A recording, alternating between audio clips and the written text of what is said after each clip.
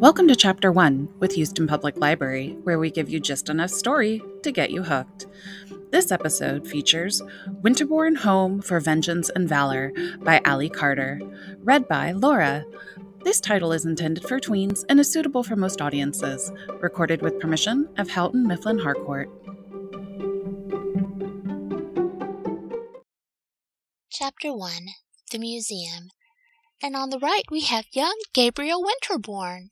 April looked to her right, but it was just another painting, and a whole room full of paintings, none of which were all that impressive to April. After all, you can't eat oil-covered canvases. Or, well, you could, but April strongly suspected you probably shouldn't. You could burn them for firewood, of course.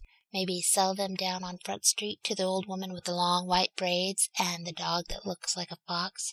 But there was no point in wondering what a painting like that might be worth. No one like April was ever going to own one.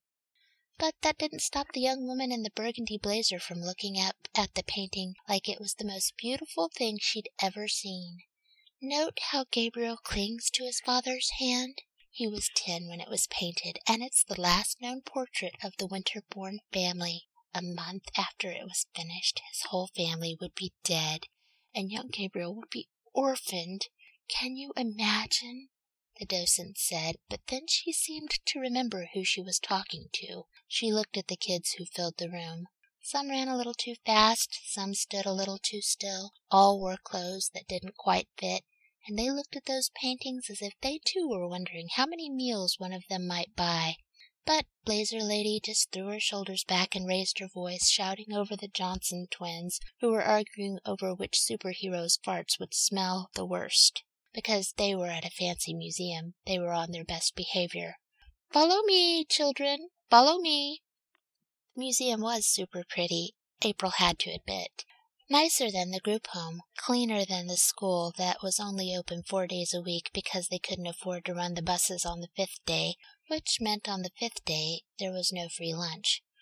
Which meant on the 5th day April usually had to be creative. But that was okay. Being creative kept April sharp. And besides, it wasn't going to last forever. As soon as her mom came back, everything would be okay. So April decided to enjoy the bright, clean rooms and the shiny wood floors and tall windows. Even the air smelled fancy, fart debates aside. They were close to the ocean, and the breeze was clean and fresh. April felt like maybe she'd climbed onto a spaceship that morning instead of a rusty school bus. It felt a lot like it had brought her to another world. For reasons April couldn't quite pinpoint, she turned around and took one last look at the steel-gray eyes of the Winterborns. "Hey, April," Girl Taylor whispered. Boy Taylor was on the other side of the room, joining in the fart discussion. "I dare you to touch it." Girl Taylor pointed at the painting, crossed her arms, and tried to look tough. But April was very good at a number of things. Ignoring foolish dares happened to be one of them. "What's wrong?" Caitlin with a C asked. "Are you too chicken?" Caitlin with a K said, chiming in. "Nope," April told them. "Too smart." April shouldn't have said that. She was always doing that, letting her inside thoughts become her outside words. It was one of the things she wasn't good at, and it made people like Girl Taylor and the C.K. Caitlins hate her even more than they already did. But April couldn't help the fact that she was different, that foster care was temporary for her, that her mother was coming back. Probably any day now. "You think you're so much better than us." Girl Taylor's hands were still crossed over her chest, and she was sticking out her lower lip. It was her tough girl stance, and April knew she was supposed to be intimidated. She just wasn't very good at that either. "No," April said, trying to sound nice and sweet. It wasn't her fault she had the kind of face that looked mad unless it was smiling, and smiling for no reason made April's head hurt. "I just know what that is." April pointed to a tiny sensor that was sticking out from behind the painting. "Laser," she whispered. Like that single word should be explanation enough, but judging from their expressions, it wasn't. "It'll cut off any finger that touches it." "No, it won't." Caitlin with a C's voice sounded sure, but her eyes lacked conviction. "Of course it will. That particular kind of laser burns at 1500 degrees. It has to cauterize the wound as it slices because the museum can't risk getting blood all over everything." "Yeah," Girl Taylor said. That's true." It wasn't true. "I knew that. She totally didn't know that. April forced a smile. Of course you did. You probably saw the guards, too. Guard? Caitlin wasn't that impressed, and she made sure April knew it. But April pointed to the other side of the room. Yeah, one uniform, but that janitor has been cleaning whatever room we happen to be in since we got here, and she's wearing an earpiece identical to the guards. That part really was true. April didn't know how she noticed these things, or why. Sometimes she thought it must be because her mother was a world-famous art thief, or spy, or thriller writer. But whatever made April think the way she did must have come from nature. Her mother hadn't been around long enough for nurture to have had much effect. Yet. After all, her mother was coming back soon.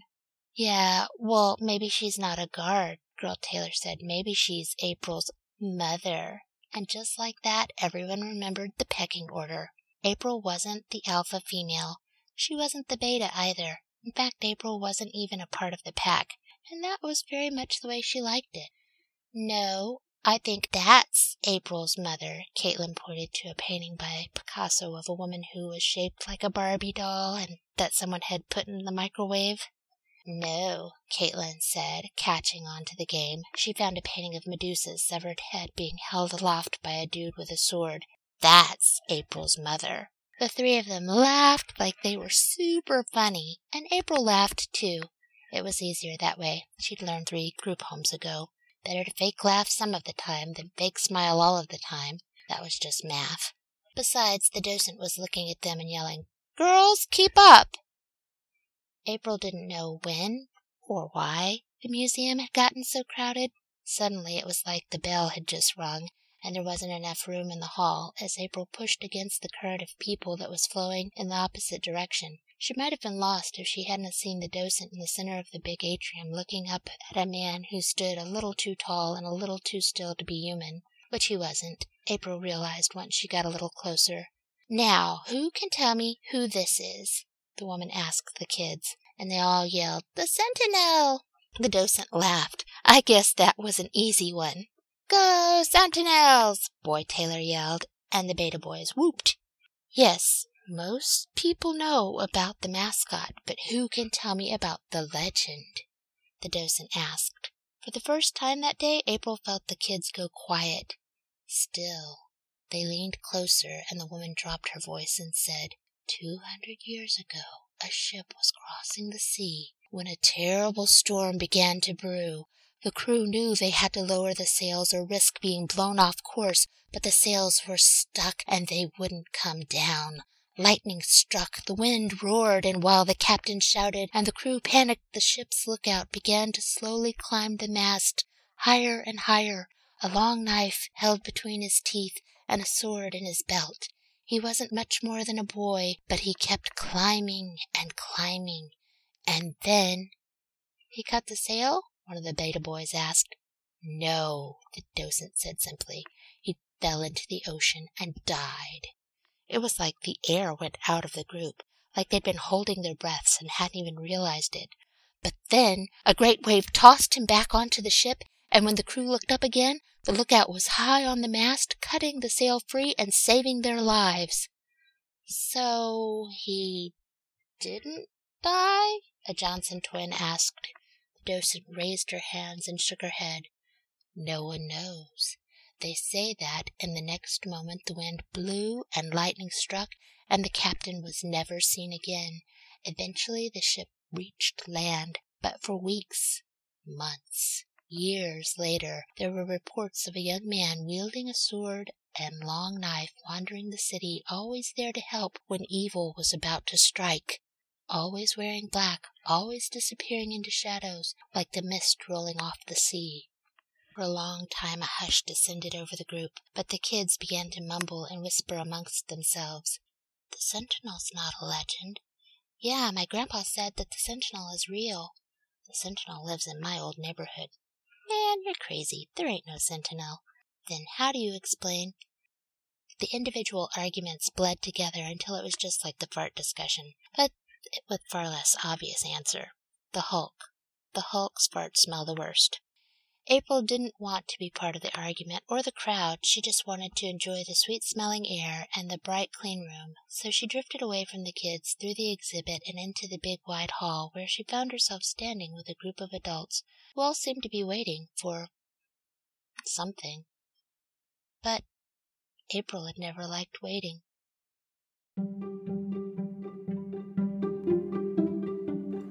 Wondering what happens next?